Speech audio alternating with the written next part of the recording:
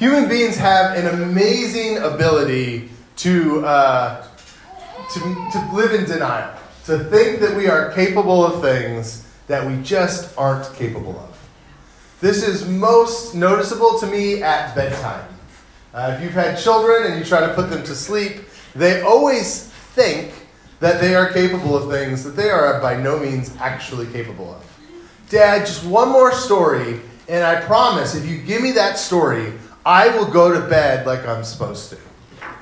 And you go, sure you will. So you read the story, and you go through the bedtime story, and once it's over, they go, oh, can I have one more? And you said, well, you said after this you'd go to bed, but please, just one more. And then it's always, it's a fit, right? Or it's a glass of milk, or it's something. No matter how many times you've gone through this, and no matter how much you know that they can't handle it, they will always delude themselves into thinking that they can handle it. This happens over and over and over if you're a parent. They'll go, Dad, if you'll do this, then I'll do that. And you go, no, you won't. I've been down that road 8,000 times. You never actually do your part because you just don't have the will for it. And it's easy to pick on kids and it's easy to tease about them, but that lack of self-control is something that we all experience, something that we all go through. This paycheck, I'm not going to blow through my money quite so fast. Or this meal, I'm going to order the salad. I really am. And then the waiter comes to the table and suddenly the salad is not what gets ordered. This time, I will be honest with my spouse about what's going on. This time, I'll get out of bed and actually go to church on Sunday morning. This time, I'll really leave that toxic relationship behind and not go back to it. This time, I'm not going to lose my temper. And often, we sound just like kids. I promise I'll go to bed like I'm supposed to. And then the moment comes, and all of a sudden our promises don't mean a whole lot.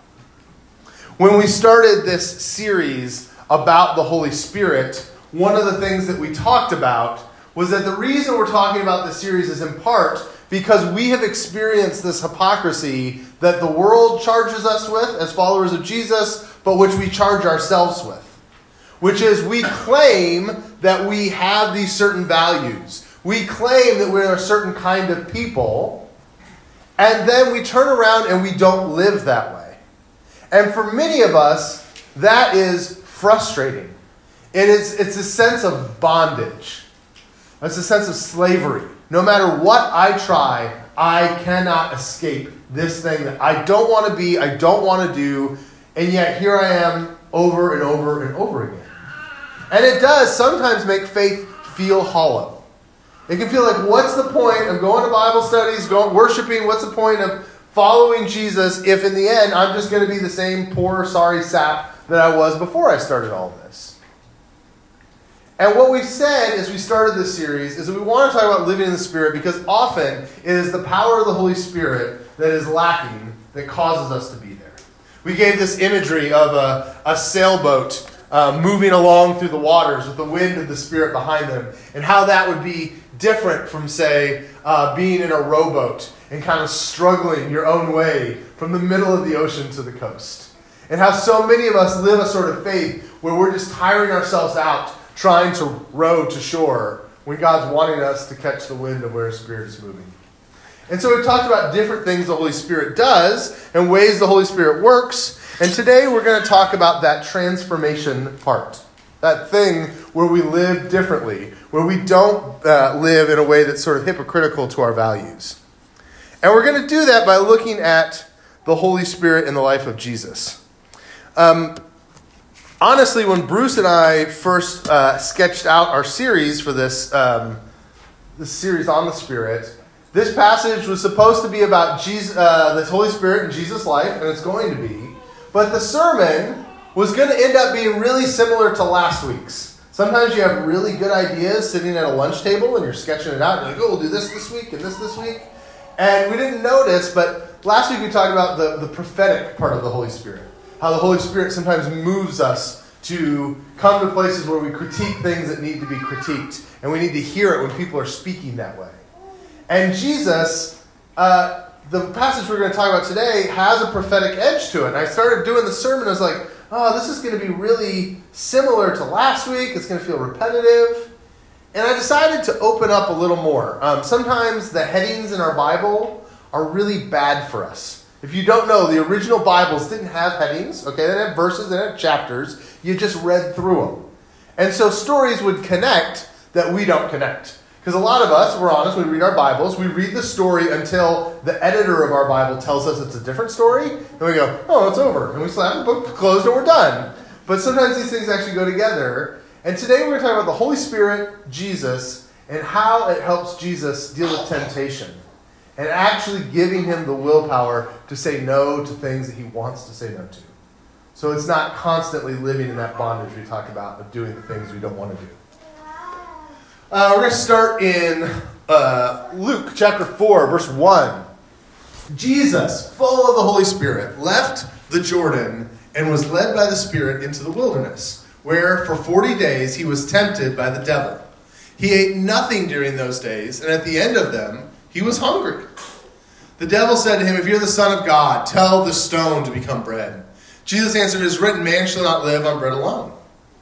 The devil led him up to a high place and showed him in an instant all the kingdoms of the world. And he said to him, I will give you all their authority and splendor. It has been given to me, and I can give it to anyone I want. If you worship me, it'll all be yours. Jesus answered, it is written, worship the Lord your God and serve him only. The devil led him to Jerusalem and had him stand at the highest point of the temple. If you're the Son of God, he said, throw yourself down from here. For it is written, he will command his angels concerning you to guard you carefully.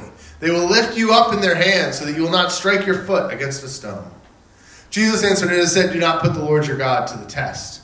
When the devil had finished all this tempting, he left until an opportune time. All right, this is a story that's kind of weird for us in a variety of ways. Satan is very present in this story. For some of us that grew up in church, that's really like, oh yeah, Satan, he's just another character in the Bible. Of course he's there. For those of us who are not as used to the Bible, we go, oh, what's this guy? Because we're used to Tom and Jerry cartoons, right? We're used to the horns and the pitchforks, and this is very odd. These Christian people still think that that's a real thing? And in this story of Satan, there's a long story in Scripture. Scripture is sort of maddeningly inconsistent in the way it talks about Satan. But nonetheless, what we have here for today's purposes, and we can talk about it more later if you want, is that you have Satan, this tempting being, this being that goes around and his name means accuser. He's someone that accuses people and says, you're really not as great as you think you are. The way I tend to talk about it is, in the Hebrew Bible, Satan is God's prosecuting attorney. And you know, prosecutors always think everyone's guilty. In the same way, defense attorneys think everyone's always innocent, right? And the prosecutor's job is to always just treat people like they're guilty, whether they are or not, because that's what they do. And this is what Satan does, and it seems over time, Satan gets more and more and more zealous about that work until he's just hateful and spiteful and just wants to ruin everything. And so he comes to Jesus and he's trying to ruin Jesus' ministry by getting him to sin in a way that proves that he's not this holy man he claims to be. And so there's this back and forth with the temptations. I think that you could cut the temptations kind of into three. People do this lots of different ways. This is the Caleb way this morning. But you could cut these temptations in different ways. I think the first kind of temptation here is a temptation from the body. We all have physical needs. We all have desires. We all have things we have to take care of. Things like food and shelter are the ones that we often think about. Jesus here is in this situation where he has not eaten for a very long time. He's got to be really hungry. And Satan goes, hey, you've got the power. Turn these stones into bread. And really the temptation here is to ask Jesus, do you trust God or not? Are you going to trust God to take care of you, or are you going to take this into your own hands? And Jesus quickly responds that we live on the bread, that God's word is the bread that we live on and that we don't need it. But the fundamental temptation for the body here is, do you think God is going to take care of your needs? And that's a question that you're asked often. For us, it usually comes not in bread. It usually comes in paychecks. Right? Rappers have this right when they talk about getting that bread. We're talking about money. I'm sorry, that may have reached 3 of you. But nonetheless, right? Like, this is the way in the hip-hop community we talk about money is it's bread because it's the food. It's your physical needs. It's what you have. And so, I got a lot of going. But anyways, this is like for us, do we trust God that he's going to provide us for financially the things that we need? The next temptation, I think, is one of control or power. The whole world, we all believe, I think, that the world would be a better place if everyone would just listen to us. Right? There's very rarely a situation that you walk into, and maybe this is me and a couple people with my same neurosis, who walks into a room and goes, man, if they would all just shut up and do what I tell them to do, everything would be better. If my spouse would just do it the way I want them to do it, everything would be better. If my kids would just obey me like I told them to, everything would be better. If my workmates would do the job like I want the job done, it would be better. And this is a desire that so many of us have to control the situation. And I think what Satan is offering here when he brings Jesus up to see all the kingdoms of the world and he offers them to be king over them all if he'll worship Satan, he's saying, listen, it'll be so much better if you're in control. I think we miss sometimes the emotion of this. Jesus has lived 30 years as a poor Jewish carpenter in Nazareth, being constantly mistreated and abused and looked over by the Romans. He has seen the Roman government, and he knows 8,000 ways that the people in charge of his world stink at being in charge. And I can imagine his mind thinking of all of his friends who get beat on and taxed and just treated terribly by Rome. And Satan goes, listen, you could be in charge and you could stop all of that.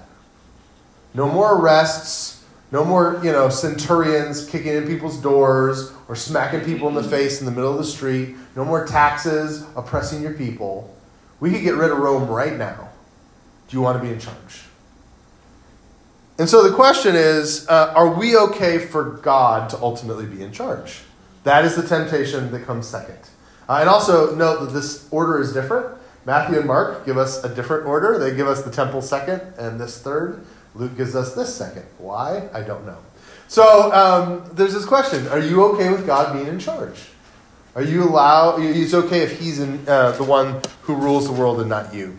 And finally, there's the temptation towards fame. He brings them up to the temple. There obviously would have been hundreds of thousands of people around. He's like, listen, if you jump down here, God will save you.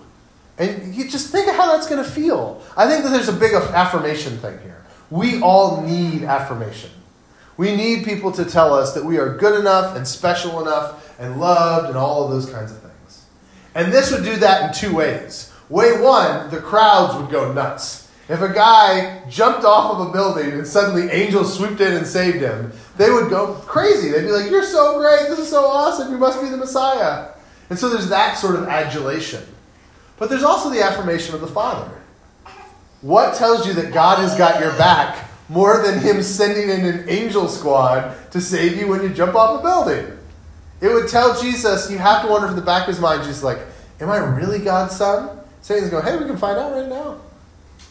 If you want that affirmation that you are who you think you are, let's do it. We'll find out. And in response to that, Jesus says, no, I'm okay. I know who I am and I know who God is. The question is, are we confident in who we are and how loved we are by God? And so Jesus has all these temptations, and the way that he deals with them is really interesting. There's like this double reference to the Holy Spirit. If you remember, in the beginning of the passage it says, and Jesus went out full of the Holy Spirit, and then the Holy Spirit sent him into the wilderness. The Holy Spirit appears twice, boom, boom, back to back. As if to say this entire experience is drenched in the Spirit of God. The reason Jesus is capable of taking on these temptations to be who he isn't is because he has the Spirit there to reinforce him and to strengthen him. And it's interesting because the way the text reads, the Spirit is almost pushing him towards Satan. Read it real carefully. It says the Holy Spirit leads him into the wilderness, And then immediately it says, and now he is tempted. It's as if the Holy Spirit's ready for a showdown. This is something that's really important about this text. If you have the Holy Spirit on your side, you have nothing to fear from Satan. We had a teacher where I went to college. I thought was really good about this. He would have students come in really worried about Satan. And, I don't know, they'd watched a horror movie or something, and they were just worried that, Satan would come into their lives and possess them and take them over. And the first thing he would always say, which I thought was so beautiful, is, the one thing I know about Satan is that he is not God. And so Jesus has no fears here because, he's got a lot bigger adversary on his side. Right? This is a silly way to depict sort of the way that Scripture would talk about Holy Spirit versus Satan or demons or whatever. Jesus talks the same way when he talks about demon possession. He talks about the strong power of God. God is able, through his Holy Spirit, to help you deal with something. And so if you're struggling with temptation, it's not because God's not capable to help you with it. It's probably because you've decided to deal with it on your own. Because there's no power issue. There's no power problem. Okay, God's got more than enough ammo for this gunfight. And yet somehow we still struggle with these things. And I think it's very essential that that this story begins with Jesus living in the Spirit, being filled with the Spirit, doing what the Spirit guides him to do. And the Spirit goes face into this temptation. It's like, all right, we're ready. And Jesus is able to overcome what he's tempted to do. The next bit we're going to read here is from the same chapter. And like I said, these are stories I always kept separate. But I want you to see how there's a temptation in this passage too. Jesus returned to Galilee in the power of the Spirit. Again, right? Always there.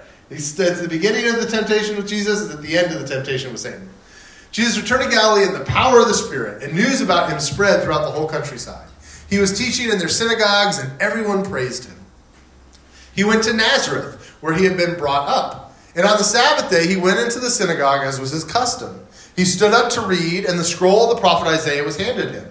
Unrolling it, he found the place where it is written, "The Spirit of the Lord is on me, because he has appointed me to proclaim good news to the poor. He has sent me to proclaim freedom for the prisoners and recovery of sight for the blind, to set the oppressed free, to proclaim the year of the Lord's favor." Then he rolled up the scroll, gave it back to the attendant, and sat down. The eyes of everyone in the synagogue were fastened on him. He began by saying to them, "Today this scripture is fulfilled in your hearing." All spoke well of him and were amazed at the gracious words that came from his lips. "Isn't this Joseph's son?" they asked. Jesus said to them, "Surely you will quote this proverb to me. 'Physician, heal yourself.' And you will tell me, 'Do here in your hometown what we've heard that you did in Capernaum.' Truly I tell you," he continued, "no prophet is accepted in his hometown. I assure you that there were many widows in Israel in Elijah's time, when the sky was shut for 3.5 years, and there was a severe famine throughout the land. Yet Elijah was not sent to any of them, but to a widow in Zarephath, in the region of Sidon. And there were many in Israel with leprosy in the time of Elisha the prophet, yet not one of them was cleansed, only Naaman the Syrian."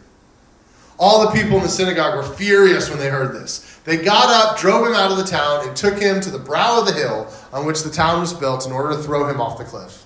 But he walked right through the crowd and went on his way. All right, before we go any further, we have to talk about what's happening in this story, because there's maybe some names and stuff that you all may not know. But basically, Jesus goes to the town he was brought up in, and he opens the scroll, and he reads, and he gives this great prophetic passage. "The Spirit of the Lord is upon me, because he's anointed me to preach good news to the poor and the prisoners." And this is where this sermon could look a lot like last week's, because we talked about preaching good news to the poor and looking out for the people who are oppressed. And Jesus talks about how that is the core of who he is, and it's part of his ministry because the Holy Spirit is upon him. It's also worth noting that Jesus sees his mission in life as preaching.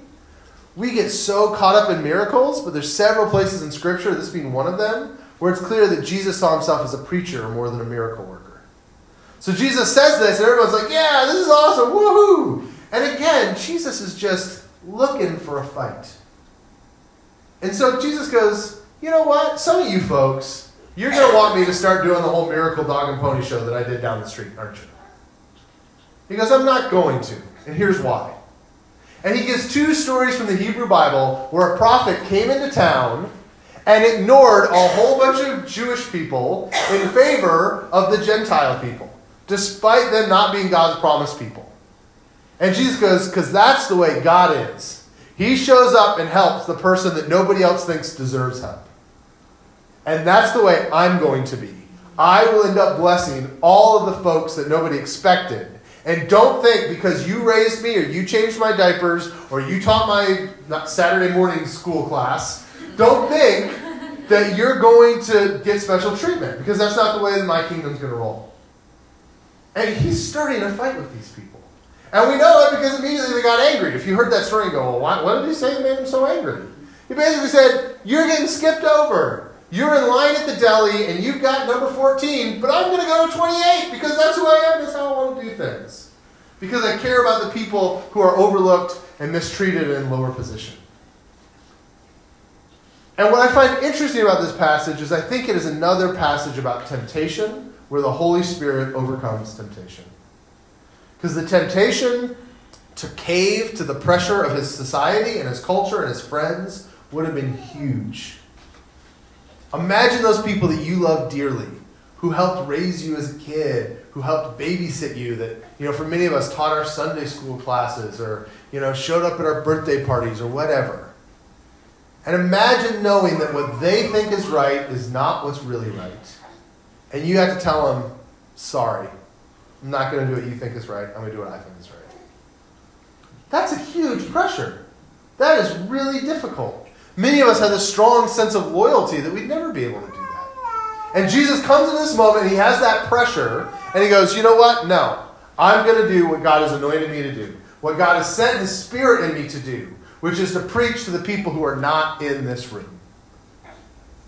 And it's another case of the Holy Spirit helping Jesus to overcome temptation.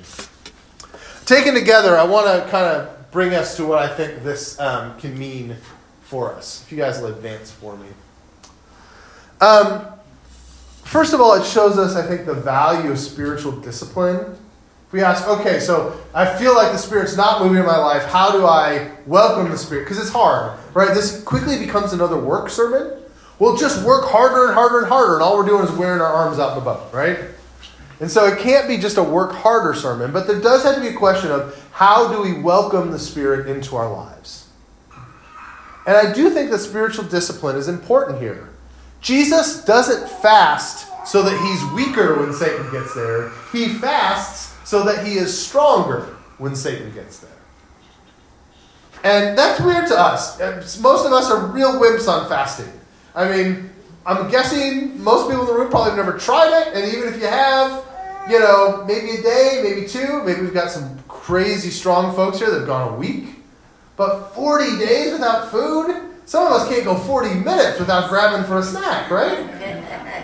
And so, but Jesus commits to that. Jesus commits, I think, to prayer. It's not explicitly in the text, but if you're in the wilderness for 40 days, I think you'd pray a little bit. You got nothing else to do, right?